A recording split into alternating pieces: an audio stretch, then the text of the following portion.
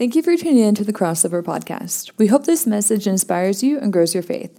To learn more about Crossover, visit our website at crossovernorman.com or find us on Facebook and Instagram at crossovernorman. Enjoy the message. Can I get a boomer? Oh, man. Gosh, are you already tired? Can I get a boomer? If you love Jesus, say I do. Man, hey, you know what I love about that song? Is it says, I'll never stop singing your praise, and then our light board is flashing, and the devil's is in the wires today, guys. He's trying not to let us worship. We don't need those daggone words, do we? All right? Maybe? Okay. Listen, how many of y'all have enjoyed 1 Peter so far? Man, I loved it.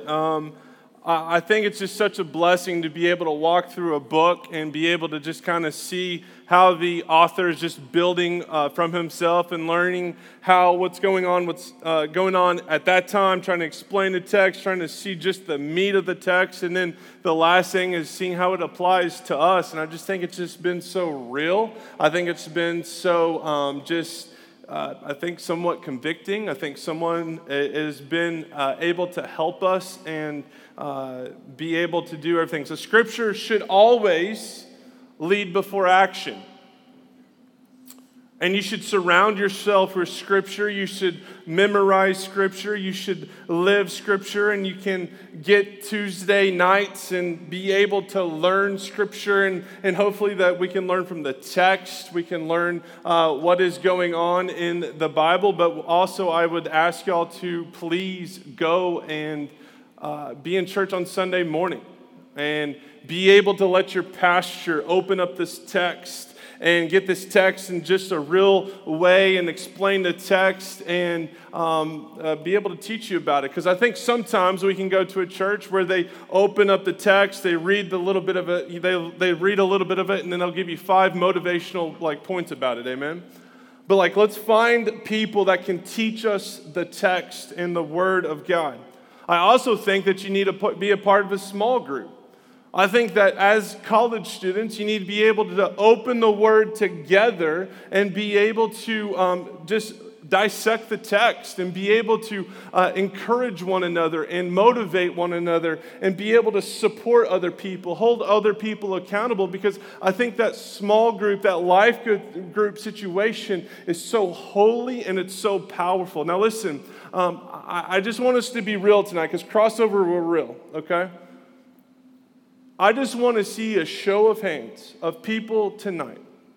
If you are not a part of a small group or life group that holds you accountable to things, if you would raise your hands if you are not a part of one of those. Don't be shy. Don't be shy. Man, okay.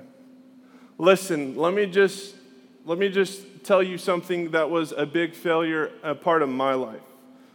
Is that I did not let Scripture guide my life in college. And one of the biggest reasons for that was because I was not a part of a small group. I did not have the great friendships to encourage me, to protect me in some areas, and to be able to help motivate me to be in Scripture. A lot of times that Bible sat on the shelf, right? And I did the life that I wanted to live. I did the things that I wanted to do. Yes, I knew Jesus. Yes, I knew what Jesus wanted for me. But let me tell you, like Scripture just wasn't a huge motivating part of, especially the first part of my college career. And when I think back upon that, if I can just be honest with you, one of the ways that I see how Scripture wasn't the biggest part of my life is because of the way that I dated. And yes, we're going to have a dating sermon tonight. Are you excited for that? We kind of snuck that one in on you, okay? Because sometimes when I say we're dating, the boyfriends don't allow their girlfriends to come, all right? Maybe that's a sign for itself, girlfriends. I don't know, right? Calling them up, not calling them out. Okay, maybe calling them out just a little bit. But tonight, this is what I hope and I pray. I hope that you can learn from a guy who did it wrong a lot of times in college, and I hope that you can learn how to be able to let Scripture provide provide some direction on dating and provide scripture to provide a way that we are supposed to be husbands and we are supposed to be wives. And how can we take what's going on in this text and apply it to our time and age today? We're going to be in 1 Peter chapter 3, continuing our 1 Peter series. And this is how it starts. It says, likewise, wives, be subject to your husbands, so even if some do not obey the word, they may be won without word by the conduct of their lives when they see your respectful and pure conduct. Don't let your adorning be external, the braiding of your hair and the putting on of gold jewelry or the clothing you wear, but let the adorning be the hidden person of the heart with imperishable beauty, of a gentle and quiet spirit, which in God's sight is very precious. For this is how the holy women who hoped in God used to adorn themselves, by submitting to their own husbands, as Sarah obeyed Abraham, calling him Lord, and you are her children, if you do good and do not fear anything that is frightening. Likewise, husbands, live with your wives in an understanding way, showing honor to the woman as the weaker vessel, since they are heirs with you of the grace of life, so that your prayers may not be hindered. I know some of you are looking at this text and saying, like, why is there so much scripture about wives and there's only like two pieces of scripture about husbands? Like, some of you are probably wondering that. But what I can say is when I read this text, I can actually feel and discern Peter's knowledge on the matter, that he knew how much marriage could impact one's life. I've heard it said this way, that with one look, one word, one touch, your spouse can make you feel as high as a mountaintop or as low as a valley. And some of you may have seen firsthand how much a bad marriage can not only impact a husband and a wife, but how devastating it can be to their children. By a raise of hands, I just want to know this. How many of y'all have been impacted by divorce in your own life? Man. This is my hope for tonight. My hope is that I hope that we can fall in love with the right person and we can be true to the vows that we will say someday till death do us part. I hope and I pray that. And I hope that our marriage can be built and sustained with the love of Jesus, and we're both laboring for his will for that marriage to be complete in Jesus. Listen, marriage is tough. That is why over 50% of marriages fail in America. But I truly believe that Peter is reaching out to a specific situation here. There is a specific situation that he is trying to teach about. Within marriage. There are specific roles that he is trying to touch on about roles in marriage. Marriage roles they're equal, but yet they are different. There's a role for a husband and there is a role for a wife. And I think for tonight, I want us to simply understand what Peter is addressing to just wives tonight. And I want to see how what he says about wives, if we can be able to learn something for what he's teaching them, and maybe we can apply it to the college-age student for 2022. So what does he say here? He says, first and foremost, wives, be subject to your own husbands, so that even if some don't obey the word, they might be able to know Jesus because of your conduct. I believe that Peter could be talking to one of two types of wives here. The first wife I think he might be able to talk to is the one that we see first and foremost. Is maybe these are a man and a wife and they got married, and at some point the wife heard about Jesus and the love that he had for her and how he came and died for her and rose again to conquer sin and give her a life more abundance. And she starts just loving Jesus. Now, this is a problem because culturally at this time, A wife would marry a husband, and then she would follow him in whatever matter that he had. If he believed in the God of goats, she would believe in the God of goats with him, and she would do life with him. But now there's a conflict because he believes in the God of goats, and she believes in Jesus. And now there's going to be conflict within that marriage. And Peter's like, you know what? I might have something for you here. But there also could be another wife. It could be a wife where the husband and the wife, they found out about Jesus together. And they knew about Jesus. And they got married under the biblical basis of Jesus. And at some point, the husband has turned away from biblical truth. And he's not living for Jesus anymore. And this wife still is. And she's trying to be the woman of God that she needs to be, even though her husband is not living by the word of God anymore. Now there's conflict because she's trying to live for Jesus and he's not. And Peter is saying to each of these women, maybe, just maybe, if you conduct your life in such a way, you might be able to win your husbands back over to Jesus. Respect them, love them, encourage them. And when they see the Jesus inside of you, they will see that they will need Jesus inside of them. I believe it's pretty easy for us to understand. Does that mean that every time that they act like Jesus and be like Jesus, their actions are always going to lead their husbands back to Jesus? No, it doesn't. There are many women who begged and pleaded with God for their husbands to know Jesus. They were weeping in their prayer closet, either for their husbands to know about Jesus or for them to turn back to Jesus, and they never did. And students, let me just be honest with you. There are a lot of wives in today's world who beg and plead for their husbands to know Jesus. They have called Caroline and I multiple times just asking for counsel or encouragement because their husbands don't know Jesus or they have turned their backs on Jesus and they have begged for help from us. They are living in fear that their kids will not be able to sit on their daddy's lap on a beautiful sun night and be able to say, you know what, kids, listen, this is a beautiful day that the Lord has made. I'm thankful that He has blessed me to be your father. I'm thankful that He has blessed me with your mama. I'm thankful that He has brought us through some hard times. He has encouraged me. But man, He's loved me. And guess what? He loves me so much, He can love you the same. He can encourage you the same. Let me tell you about what He has done for me. Let me tell you what He can do for you. Like they're so discouraged because they're not going to have a husband that can lean on Jesus like that. And wives wish that their husbands would. They wish that they had a partner to do life with when life gets hard. They wish they could have a husband that they could lean on and say, listen, I am weak. Can you be strong? And that husband can say, you know what? I can be strong. Let's go back to Jesus. Let's pray about it. Let me tell you some scripture about life right now. And they're begging for that. And it's so awesome to be able to see a wife that's consistent in her faith and consistent in her conduct. And when the husband sees Jesus inside of her, that they see the need for Jesus to be inside of them.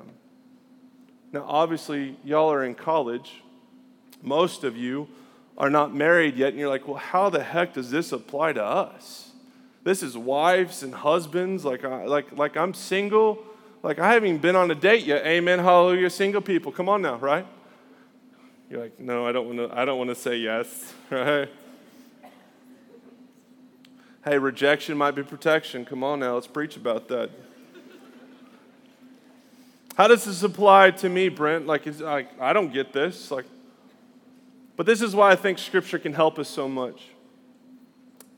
If I can see anything from this text, I can see something that the quality of your conduct now can affect the quality of your future husband then.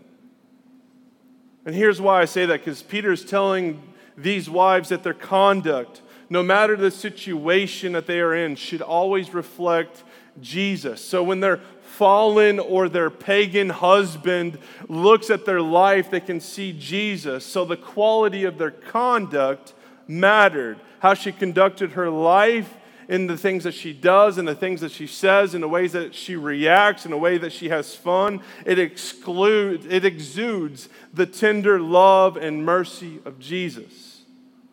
Essentially, her conduct mattered because it would either point her husband to Jesus or it'd point her husband away from Jesus. So ladies, how does this scripture apply to us? How does conduct matter to us? Simple. The quality of your conduct now will set the bar of the quality of guy that will want to marry you.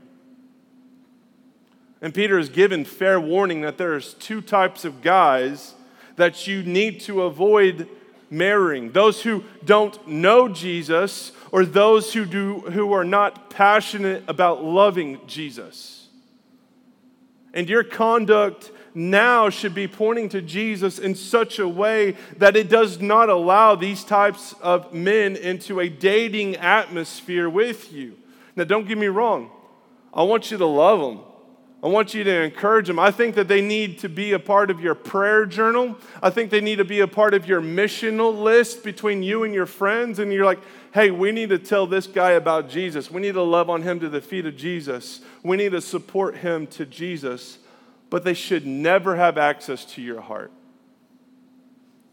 Dating is not meant to bring someone to the feet of Jesus. Dating is meant to meet someone who is already there. Here's why. Because your life will be so much easier and so much more freeing to have a man that is locking arms to arm with you when this world gets tough, and he can say, you know what, but we got Jesus. He can show you love like Jesus. He can encourage you like Jesus. He can love others like Jesus. He can bring up your children with a biblical principle and a goal in mind. He can be like Jesus. And if I were you ladies, I would be one ugly lady. Amen? But if I were you ladies, I would want to marry a man of God that will love you and your family like Jesus does, not like the world tells him that he should. So what does that mean for us? The quality of your conduct now can affect the quality of your husband. How?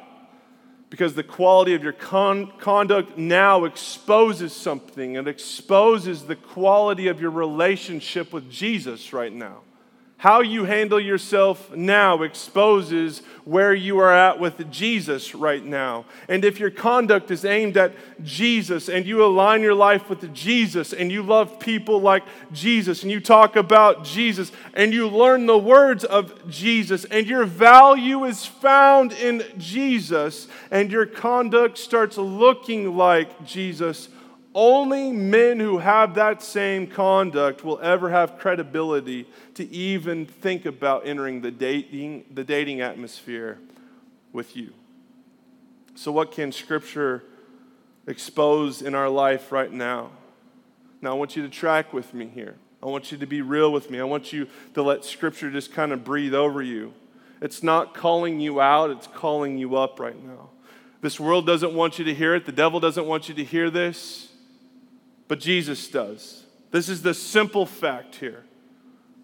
If the people you are dating, or you have dated, let's just say in the last 2 years, if they are not saved or they don't follow Jesus passionately, this is the hard truth.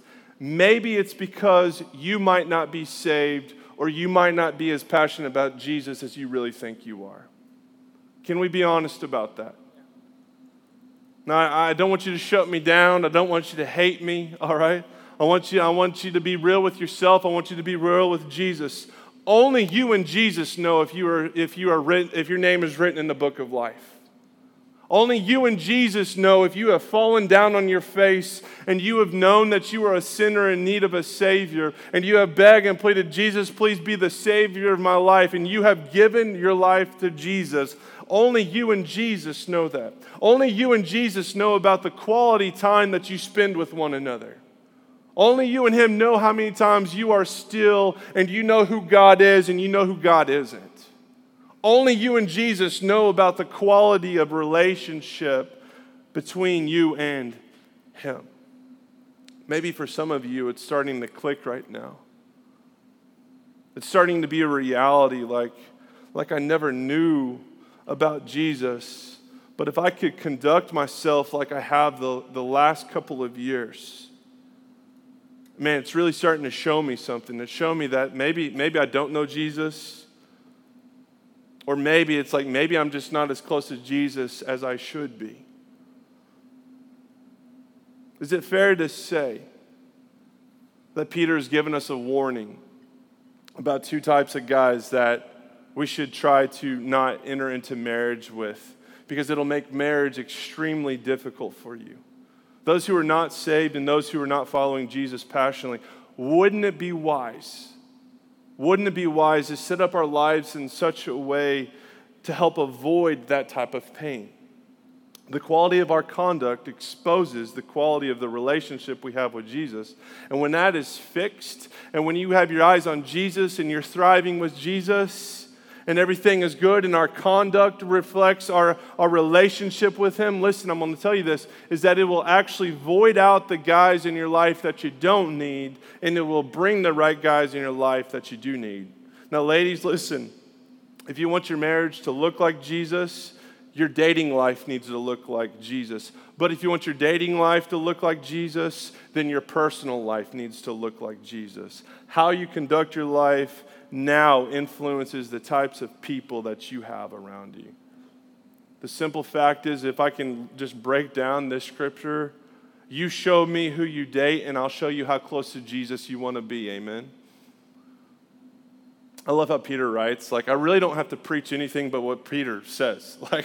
I love how he writes, and he just builds upon himself, and I can kind of see what's going on in the text, and I'm trying to apply it to this life. So I love what Peter says. He goes from there, and he kind of gives us just two qualities of 2 points of conduct that are helpful and beneficial to these thriving women of faith in a very difficult circumstance. First and foremost, he says in chapter 3, verse 3, do not let your adorning be external, the braiding of your hair or putting on of gold jewelry or clothing that you wear, but let your adorning be the hidden person of your heart with imperishable beauty of gentle and quiet spirit, which is in God's sight is very, very precious. Now, do we really think that Peter is saying, ditch all fashion, ditch everything in your life. You don't have to worry about prettying yourself up. Some of you are like, I hope so, right? I hope that's what it says.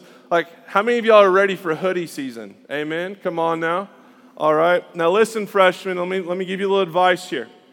I call fall season the ponytail lampshade season. All right. Now let me tell you what I mean by that. Here in the next week or two, you're going to go over here and buy you a 2 or 3X hoodie, okay? Maybe get you a hat, crossover hat. We got 2 colors. You can change it up, all right? But listen, when it gets a little cooler outside, you need to put on your hoodie that goes down to your knees. You need maybe get you some Lululemon pants, get you some Hokas, all right, to finish it all off, all right? And then you look on Campus Corner, and all these girls look like little lampshades out there, right? With their big old hoodies going on. I don't know why I said that. But that's like varsity level OU student right there, okay?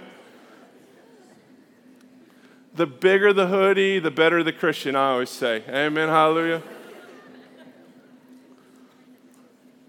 I don't think Peter's necessarily don't care about your image. I think what he is saying is that beauty needs to also be just as important on the inside. And why is this important for Peter to say to these women right here?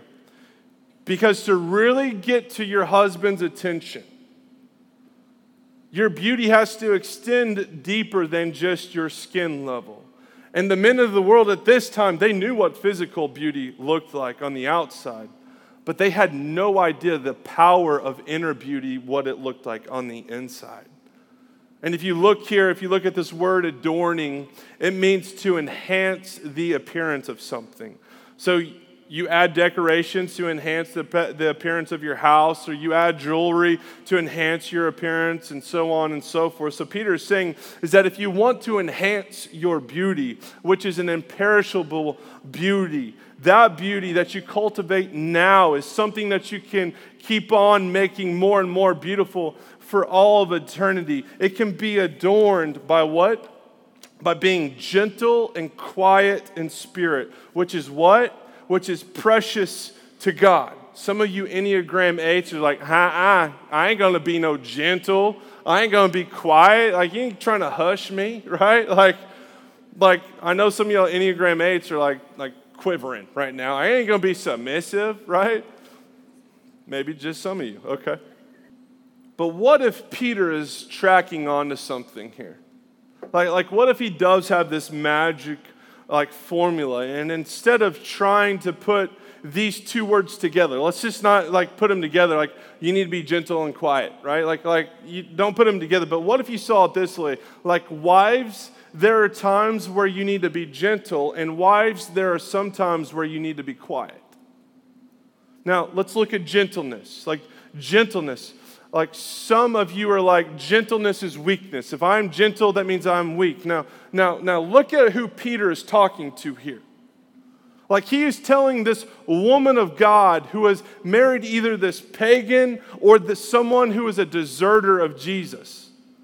All right? Someone who's running away from Jesus. Someone who is denying Jesus. And they are telling this person to be gentle to that type of man. Maybe their husband disrespects them because they have no word to lean on. They have nothing to live by than what the world tells them. Maybe their husband lies to them. Maybe their husband acts like the world. Maybe their husband has no respect.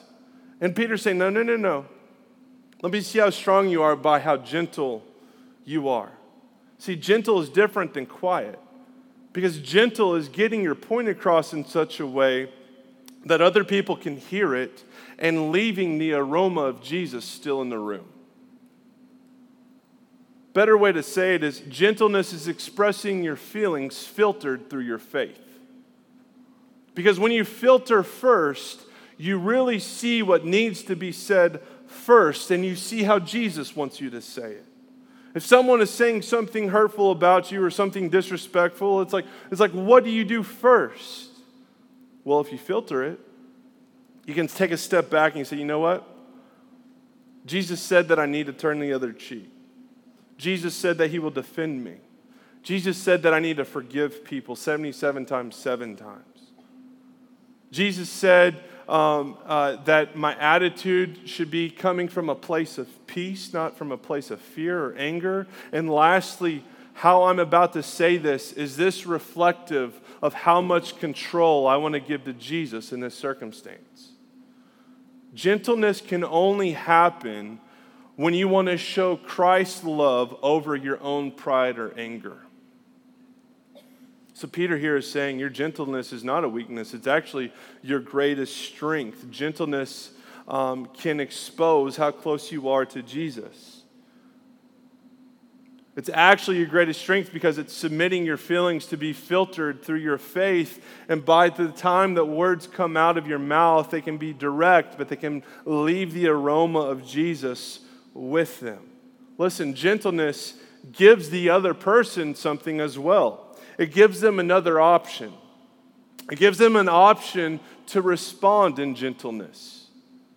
Because anger and pride, if it is wrath down on them, if you want to tell them how it is, if you want to walk up one side of them and down the other, it will only put them in anger or a defensive mode. It will never promote gentleness. Gentleness always promotes gentleness.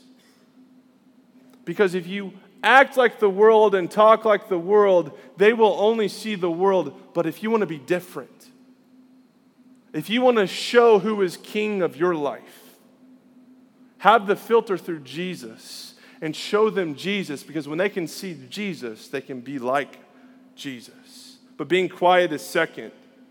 Now listen, spiritual maturity, like 101, the more spiritual mature that you will get, the more that you will see when you need to speak and when you don't need to speak. Because if there comes a time where you don't know what to say and you can't figure out the angle to present your faith in that situation, it's time to be quiet. Some of us in here, let's just be honest, some of us in here, we have no problems expressing ourselves. Amen? Hey, don't be nudging your boyfriends right now, all right? We have no problems expressing ourselves. But a lot of times we get in trouble because we talk too much.